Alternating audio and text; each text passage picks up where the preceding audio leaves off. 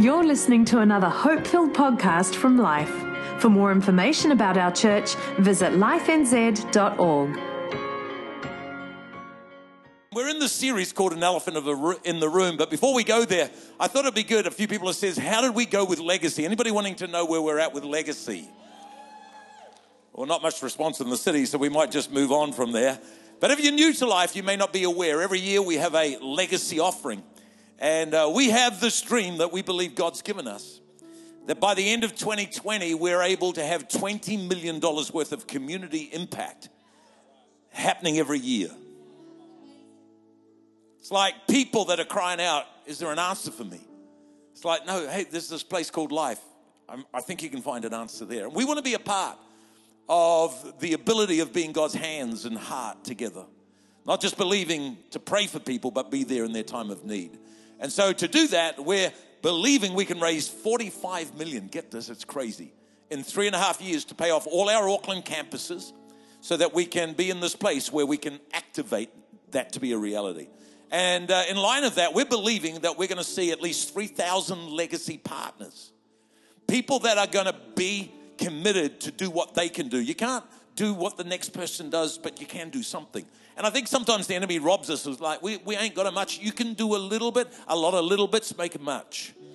And on the other side of our investment is the wonder that God can reach more and more people. So this is where we're at this year. We so far have legacy partners for the next 12 months of 1,879, which is pretty amazing. We are believing for 3,000 legacy partners, and maybe you haven't committed yet and you're saying, hey, are we still going to do that? Maybe you were committed last year and you're just going to keep on doing what you were doing. Still a good idea. In the seat in front of you, just have a look there. There is a envelope. We'd love you to take that if you're not part of the legacy family, and just be praying about what you're going to do. And even if you're going to continue on last year, fill it in for this year so that we can believe we can get to 3,000. Again, what has been committed this year over and above those that have committed for the whole 3.5 years, this year has come in new commitments over the next 12 months of just over 5 million. 5,094,291. Yeah, that's worth some praise there.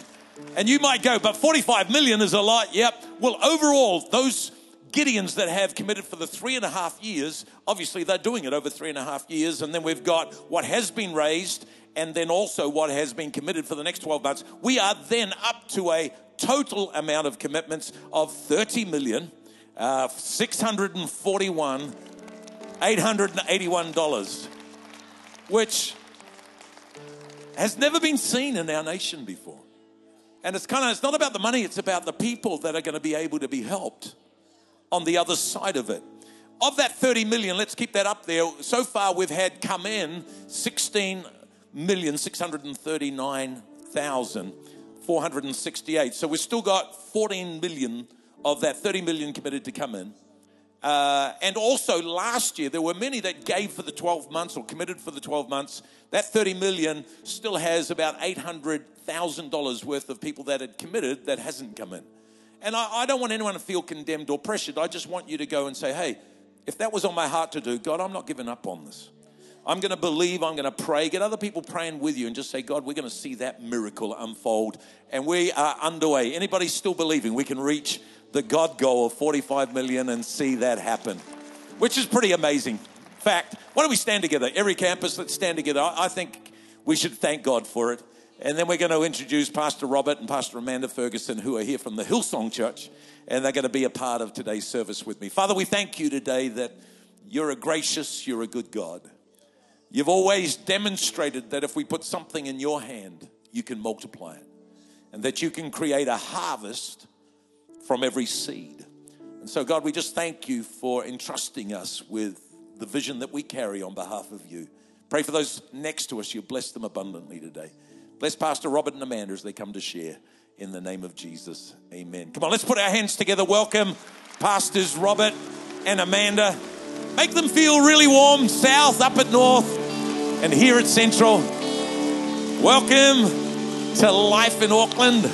We love you so much.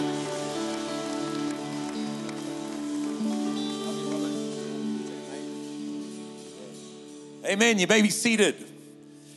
So great to have you guys here, and we had a great first service, and today we're going to be connecting all the way through. And if you are visiting at Life, you may not be aware that we've got an elephant in the room. Something hiding in the room. What that literally means is often you're in an environment where there are certain questions or things that need to be talked about, but nobody wants to do it because it's uncomfortable. Well, here at Life, we are committed to going there.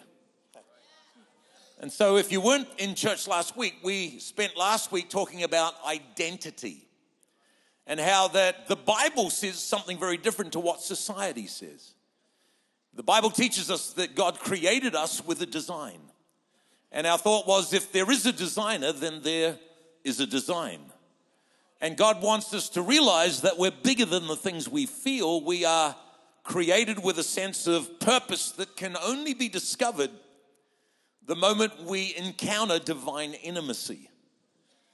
That when we find God for ourselves, not religion, we discover that there's a Father, and the enemy is committed to relabel and remove us, whereas God calls us his children.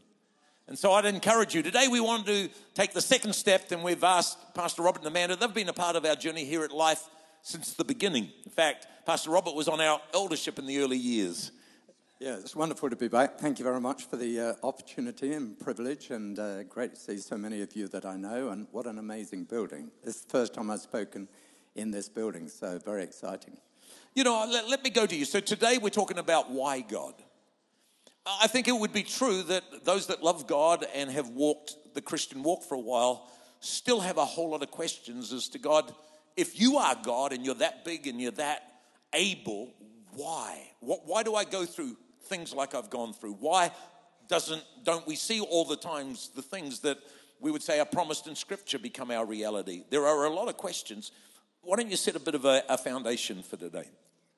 Okay, well, Paul is going to ask us lots of really, really difficult questions, and I'm going to pass them to my lovely wife, Amanda. But he's asked me just to lay a platform, and it may be not quite the platform that you're expecting.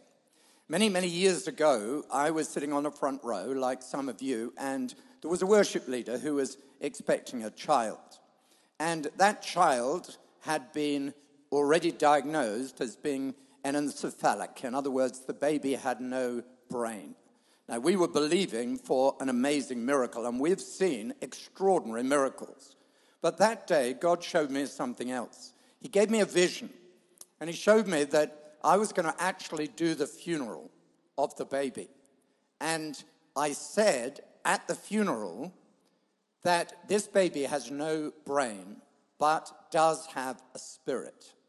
Well, exactly what took place, what I saw in the vision took place. And tragically, the baby died, and they asked me to do the funeral. And that poses huge questions. Why did the baby die? Why did God show me that I was going to be at the funeral? And many of us have those questions that seemingly are unanswered. Well, 1 Corinthians chapter 13 and verses 11 to 13 says something that we know very well, and it deals with what I call the theology of ignorance. It says that we now see through a glass darkly, but then, in eternity, we will know even as we are fully known. So in that passage, it says, there are things I know, and there are things I don't know. The things I don't know establish a mystery that is essential. There are things that we will never know. But the things that I do know establish a trust. I know that God knows me. In Job chapter 23, Job is going through a terrible time, and he says, I don't know where you are, God, but I know you know where I am. In that same passage in Corinthians, it says, in the past, we spoke like a child, we thought like a child, and reasoned like a child. And there are our problems. We need to grow up. Stop speaking without knowledge. Stop thinking without humility. Stop reasoning without understanding or without truth. So that passage ends by saying these three remain: faith, hope, and love. So this is the foundation. Love knows that God is good. Love knows that God is good. And faith believes that God is God. Sometimes we're not going to understand him, but then he wouldn't be God. And hope expects God to do good. Those three things are absolutely paramount for understanding the why questions. God is good, God is God, God does good. And that is what I would term the theology of ignorance. And we need to know certain things and concentrate on those things and just trust God with the things that we don't know. So there's a thought. Maybe more than one. I think all of us are challenged, and many people would say, well, if God is really God and he's a God of love and, as we said, a God of ultimate authority, why would we be experiencing in our world poverty?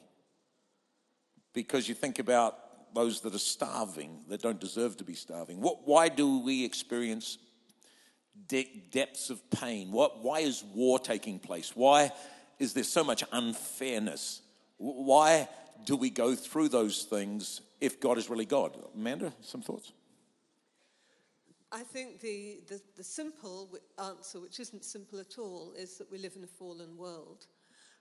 But to understand a fallen world, we have to go back and ask another question, which is, why did God allow a fallen world? Some of you thought that? And that brings us to the whole issue of free will. Because if we are going to be able to choose, or are going to choose good and love and joy, we also have to be able to choose the opposite. Otherwise, it's not a choice. If we were made so that we could only ever choose to be loving and good and do what's right, we'd just be robots. We would be, completely without free will. And that's not a world that God considered worth creating. He wanted to create a world where his creatures could freely choose to love him and love one another. But because they could freely choose that, he had to give them the ability to freely choose the alternative, which leads so often to poverty and suffering and evil. It's a huge question. Years ago, somebody said to me, well, God can do anything. So 40,000 kids apparently back then die of starvation every day.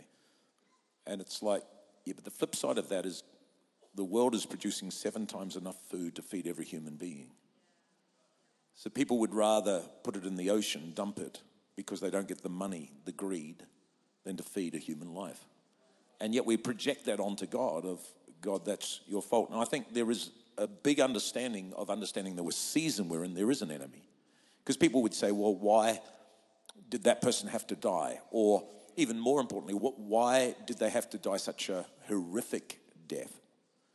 Why did it happen so early? Okay, death comes, but that whole thought of, again, once we made the choice as humanity to sin against God, death entered the world.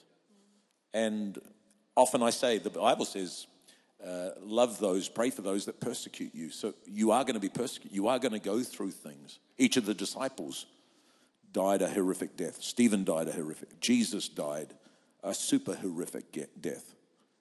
Yeah, we look back and see how God used that and how God allowed that to happen for our freedom. Anything else you want to add on that, Robert? Yes, just picking up on something that Amanda said. If we go back to the beginning, we see God created 2 trees, a tree of life and the tree of knowledge of good and evil. And that gives us an understanding of what Amanda was talking about. He wants us to have life, his life, abundant life on earth and eternal life in heaven. He's never changed from that. But he had to give us the choice between good and evil. The truth is, we were the ones that stuffed up, not God. Yet when things go wrong, we blame God. I've got a book at home which looks at people who've failed over the years, and the first chapter is entitled Adam and Eve, the Original Idiots. And it just is really helpful not to blame God for the things that have gone wrong in the world or to blame the devil, but to look at yourself and say, what can I do to help? The fact is, there is enough food in this world for everybody to eat. The reason that they can't is because we as humans are withholding what God has blessed us from them. It's our responsibility, not God's fault. Because that would lead again to another question that's come in. So is God really in control here on earth? My view on that would be God is ultimately in control of everything, but we are in a dispensation of time. There's a season where there is an enemy at work that has not yet been completely dealt with. And so therefore there are big things. So with that question was someone else who's saying, so a child that's born with disability, why would God allow that? And for me, there's an echo, there's a degeneration of God's intended creation. But it's a big question, so I'll put that to one of you two, is like, so is God actually control here on earth? Or I think if you led that question to its conclusion, does God micromanage everything, or how does this all work? I mean, ultimately, of course, he's in control. You know, he created the world by a word. He'll end it with a word, probably. Scary thought. But that whole idea of micromanaging, I always think of the movie Bruce Almighty, where the character is given God's power to do anything. So he thinks, great, I'm going to answer everybody's prayers with a yes. And he does that, and it's absolute chaos. Because, you know, the yes to sunshine for someone's wedding is the no to rain for a farmer. And you suddenly see that actually, no, God has put certain things in place, certain laws of nature, and he doesn't micromanage every single prayer or every single situation, so that we would be living in an incredibly chaotic and unpredictable world if that were the case. And so by and large, he allows the laws of nature to take their course and then steps in from time to time with a miraculous reversal of the natural course of things. Just going back to the beginning again, I love to go back to the beginning. Jesus often did. But in Genesis chapter 8 and verse 22, the world that God has set up, he said, there's a world of night and day, of light and darkness, of seed time and harvest. This is the way I have set it. In other words, it's a world of contrast, it's a world of choice, it's a world of process. And of course he can step in, but he also expects us to work with the rules, the laws, the processes. We often expect God to do all the choosing for us. I remember when I wanted to propose to my lovely wife, or 40 or whatever it was years ago, and I said to God, could you show me, is she the one? And he said, well, it's up to you. I'm not marrying her. That's what you choose. And we often expect God to sort of step in at every level. Think of Jesus' ministry. He had a full-time ministry for 3.5 years and 35 major recorded miracles. That's only one a month. So what's he doing the rest of the time? He's going through the process, the rules. He's eating, he's feeding, he's sleeping, he's walking. And I think sometimes we're wanting this intervention all the time, but God is actually saying, work with my process. It's great to talk about, because all the way through, if God was fully in control and Jesus needed to come to earth to be born, why did he need to be born in a manger? Why wasn't the room prepared? If God had everything, but God is looking at a far wider angle view. I think we get trapped often in our predicament versus his purpose. That we'll trust God, and the question is, how do you trust God then when some things have happened that you didn't expect, or you've lost people unexpectedly, or you're carrying something and life didn't turn out the way you thought it would? I even think with Jesus, we know he had to die, to pay for the sin of the world, but did he have to have the crown of thorns? Did he have to be marred so severely you couldn't recognize his humanity? We've never seen a movie that's come close to how Jesus looked. But retrospectively, you go, well, he didn't just need to die. He needed to, or he decided that he would, in all points that we go through in humanity, know the pain. And to be there carrying us through, but not always bringing us to our, again, written out result, his purpose, God's purpose. The trust issue is a big one. When you've suffered personally or in your world, there's been things that have been incredibly hurting. How do we trust God when he doesn't step in? Go for it. I was reminded of a friend of ours, Phil Camden, who used to be a pastor here, I think, and's been diagnosed with motor neuron disease. And he preached a really powerful word a couple of years ago that's never left me. He talked about Jesus at the Garden of Gethsemane saying, God, if it's possible, take this cup from me. To which God said, no, basically. But he said, Jesus accepted the no because of the yes behind it. And the yes behind it was the salvation of the world. And Phil said, at this point in my journey, that I've had a no to the immediate healing from motor neuron, although he's believing for it.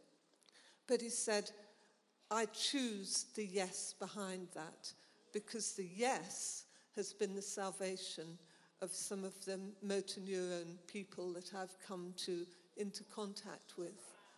And I thought, that is trust, absolutely exemplified. And I think the Bible gives the record, the story of Job, to give us an understanding of exactly that. Because Job is going through really, really indescribable and inexplicably tough times.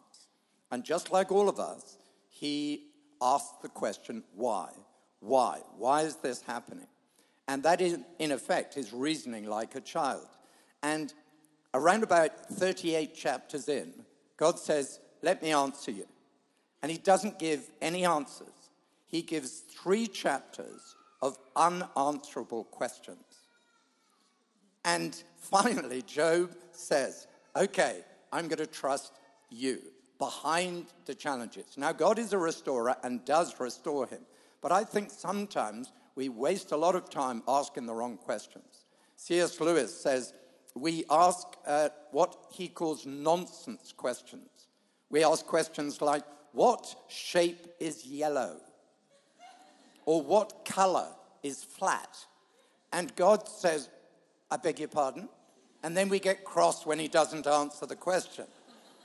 Sometimes he's silent because we're not just choosing to trust him.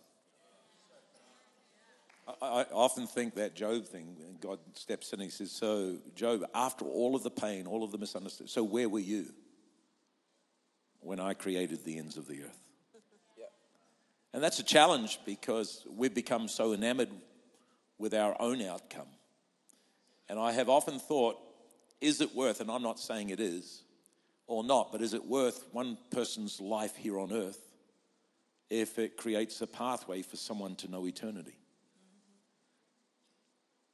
Because even Paul looked at things differently. He was imprisoned. And if you read behind the lines, he didn't see prison or his prison as something that was going to debilitate him. But it was an opportunity. He was chained 8 hours of a day to the guards. But he didn't see himself as chained. He saw them as being chained.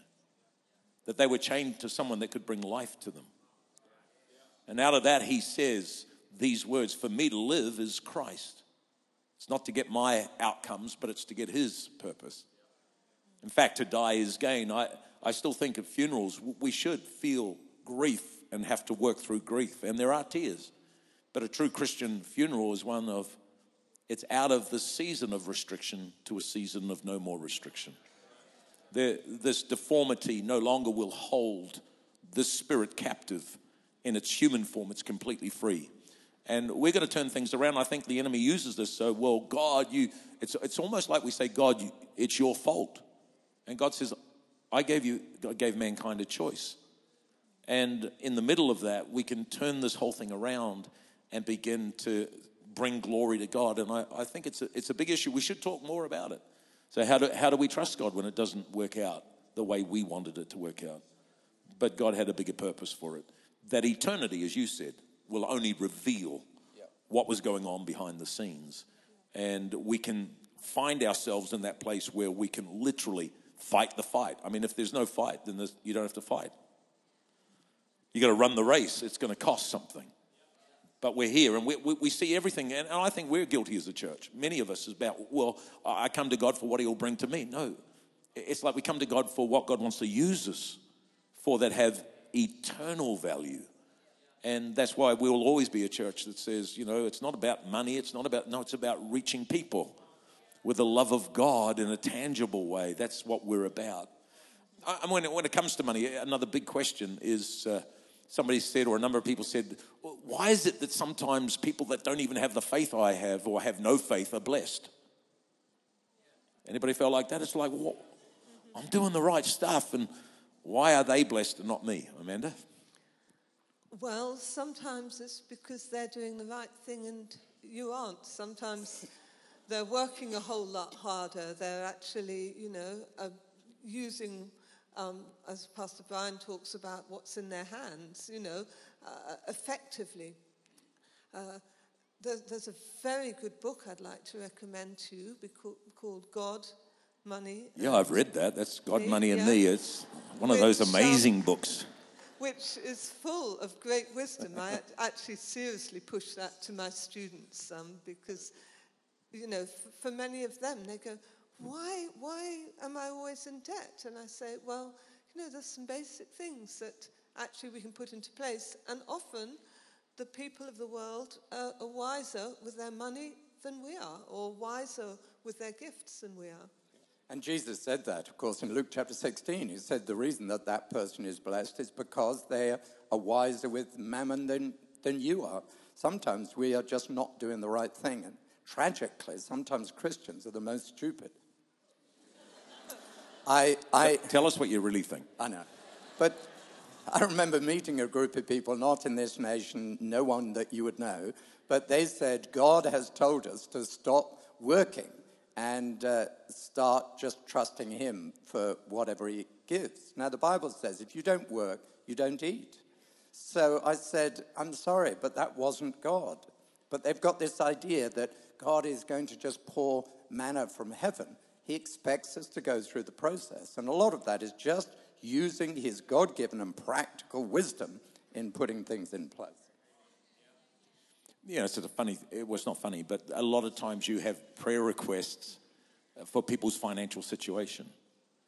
And I think when people are genuinely looking for a breakthrough, they are yet to realize that prayer is only going to engage God to prepare them for the changes they need to make. I've never found a dollar come from heaven. It's always come from someone. Because if there were no serial numbers on it, it wouldn't have any validity here on earth. So God is always going to use people, and we need to pray that God will bless us, but that prayer is, God, help us see what we need to see to change what we need to change. And by the way, you can have a great book like this God, Money, and Me book I'm hearing about today. But if you don't read it and implement it, it doesn't change anything. And some of the challenges in the church is we've been taught to give everything away. That's not what God wants us to do. We've also been taught that if we pray, it'll happen. And as we've just heard, I think the children of darkness, the Bible says, are wiser than the children in light. And people say, well, why are they being more blessed? Maybe because they've just validated their gift and worked hard on it, as we heard. And so we can have the wind of God in our finances if we honor him and do it right.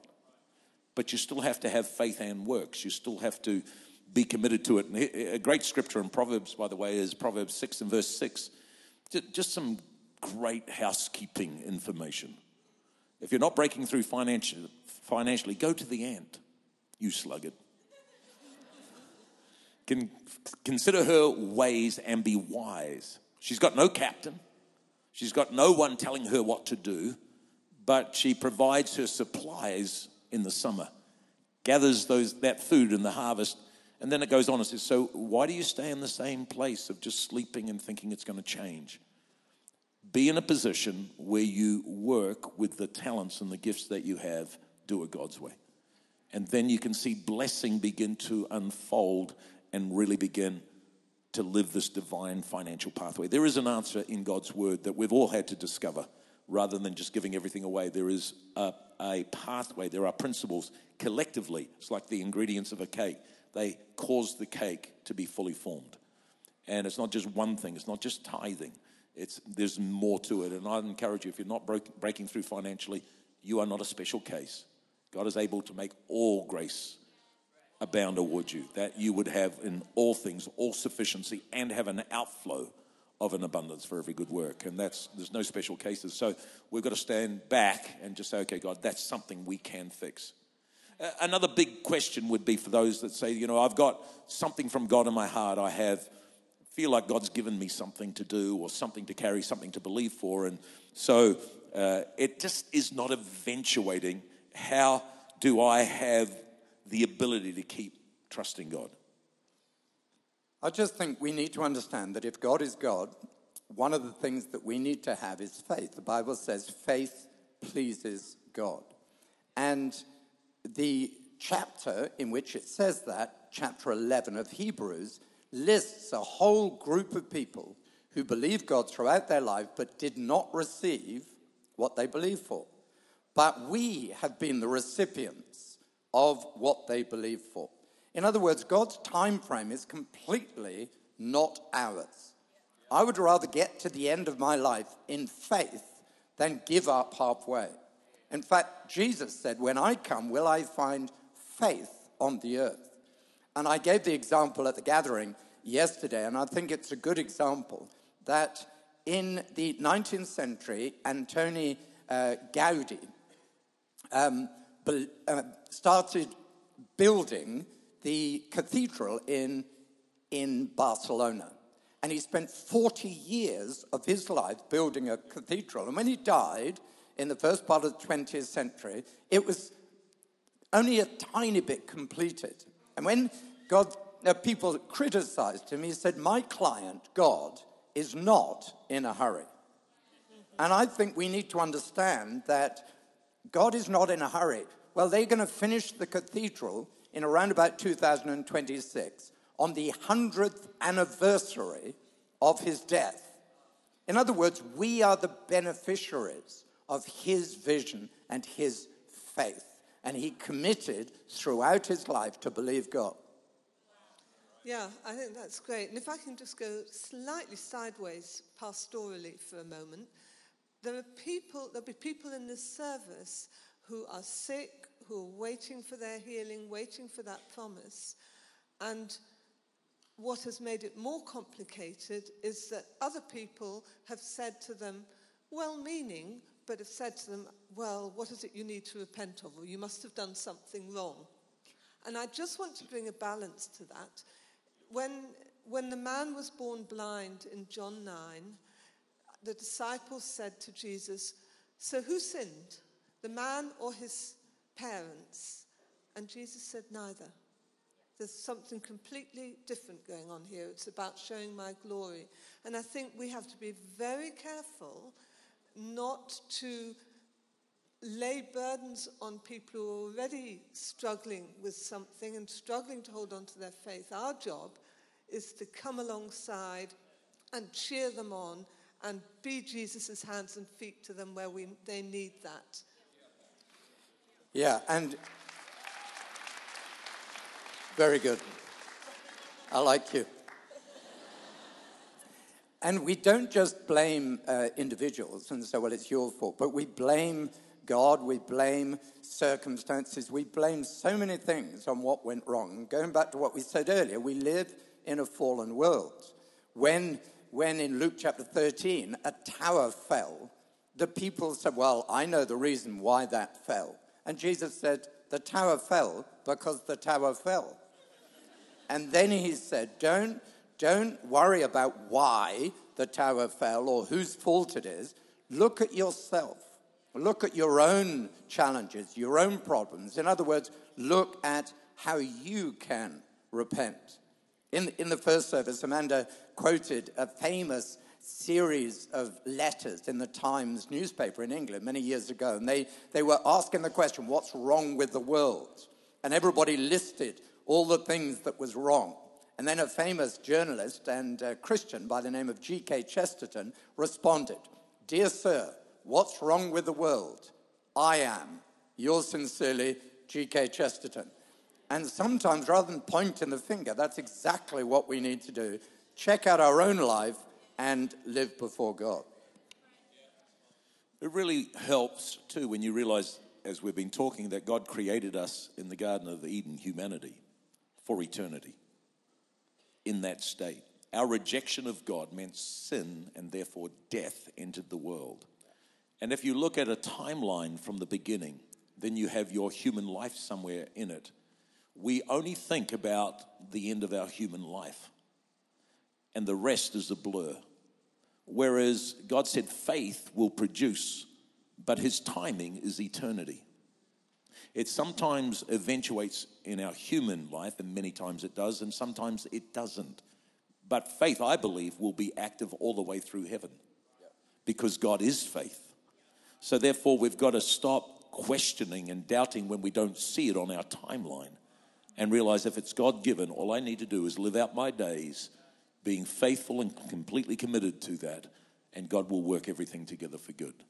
And I think if we can do that, then we're going to, because as you said, if you try to work it all out, you're going to become very confused, because that is something you can't work out, how eternity fits into time. Eternity is not restricted by time, and God is a God of eternity. So it's not like God's not to be trusted. He is.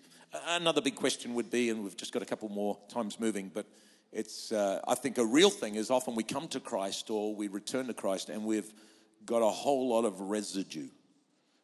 How long does it take for my brokenness to be dealt with? Now, you're pretty angelic, Amanda, but Robert would have some insight. No, let's go to Amanda. How long's a piece of string? Yeah. Look, I think actually God knows what we can deal with. It's a bit like if you're trying to heal a body, you know, someone's been injured, you can't fix everything all at once. So he sort of triages and deals with the most important thing, which is our need for a saviour, first of all, when we get saved. And then over time, as we mature, as we're able to receive the healing in deeper levels in our life, he does that work. And it will take time. I think we are in such a rush, but as we've been saying all the way through, there's an eternity. You know, God is not in a hurry. And we need to fundamentally understand that he is a restorer. He is a redeemer. That's his process. But I don't know about you, but every now and again I look at my face in the mirror and recognize that my body is actually falling to bits. And the fact is my body is dying, but God will restore it completely in heaven. But in the meantime, he's going to restore as much as he can in this fallen world. So, yes, I'm going to get a brand new body, but I'm still going to die. God is not going to remove death because of Genesis. But we're going through this process of healing, this process of redemption, this process of restoration. And it's taken us years to mess up. It may take us a few years to be restored. You know, Paul writes that and he says, be transformed. Yes. I think the moment we find Christ is our spirit comes alive. We're complete in our spirit, but we've got a soul man that's been damaged. Don't forget this. Whatever a person sows, that they will reap. Once you get saved, doesn't mean there's no reaping of what you've sown. There's forgiveness. And so therefore, we've got to undo the patterns of negative thinking. We've got to undo this feeling of inadequacy. We've got to undo it by renewing our mind, by getting the Word of God in it. And I think as we we kind of bring this to a conclusion this morning, there are huge challenges for all of us when we're in a world that's changing so much. We touched on it last week, but a number of people wrote in things like this so when we're dealing with this world, shouldn't we have a priority of love over truth? How can we say there's a God of love if we ever represent truth that feels like it's condemning people? So shouldn't it be a priority of love? And I think I would just encourage everybody that wasn't there last week to go back. And we talked about our identity is something that comes out of the revelation of love and truth connected. God is God. Amanda said it in the first service that God is righteous, God is holy. So God loves us all, but his holiness cannot mix with our undealt with sin. So he loves, but it's the sin that he wants to be so much part. So he draws us to a place that if we were to give our life to Christ, if we've been wayward, we'd come home and just say, God, Calvary still stands. I want you to forgive me for my waywardness. Well, then his love has never changed. But love and truth together. And all week, to be honest, I've been thinking about this whole thought of we're in a world that doesn't want to be judged. And the Bible says we shouldn't judge, but wants to be loved. Our human form, God created every human being, no matter what persuasion of belief, even if they say they have no belief. We're designed to be wrapped in the love of a Father that just loves us completely. And I just had this kind of bullseye in my mind all week, sort of center, and then there's an outer layer and then an outer layer. And it's kind of like, if we're going to reach the world, I think we are to connect through unconditional love. No matter what the bias of whoever we work with or whoever we live, we are not there to be people that are first up on truth. We're there to be first up on love. God so loved the world that he gave his only begotten son. He didn't say, here's all the stuff. No, he showed us in the Old Testament law we couldn't get it right, but he sent his son and says, I love you, I love you, I love you. And we're committed as a church to make sure, because truth must be wrapped in grace, which must be wrapped in love. So we connect through unconditional love, and then we demonstrate an undeniable grace. When you start judging, you're not realizing the grace that's come your way. Yeah, but I wouldn't do that. It doesn't matter. Sin is sin. We're all sinners, fallen short of the glory of God. And when we start loving people unconditionally, and also then we, in our everyday activity, never point a finger of judgment. How come you don't judge? Well, I just realized there's a God that met me. There's a God that forgave me. And until we reach with love and then to grace, I don't think we get the opportunity to literally share an uncompromised truth. Okay, I want to go on record again. Here at Life, we believe in the Bible. We do not believe that we have a right to take some things out and put some things in. The Bible is God's truth. God is truth. He's the I am God. He doesn't change. He's the same yesterday, today, and forever. The moment we compromise truth, we lose who God is. You can have a belief, but you lose him. And I would say, so we come to the world in love, yes, but love, grace, and truth walk hand in hand. We're not here to judge. Jesus said of himself in his humanity, he says, I don't judge anyone, but my word does. So truth is the core, wrapped in grace, love. They are all God. And when we begin to get that, we find that there's hope for all of humanity. And we can reach a world in need. We hope you enjoyed this podcast from Life.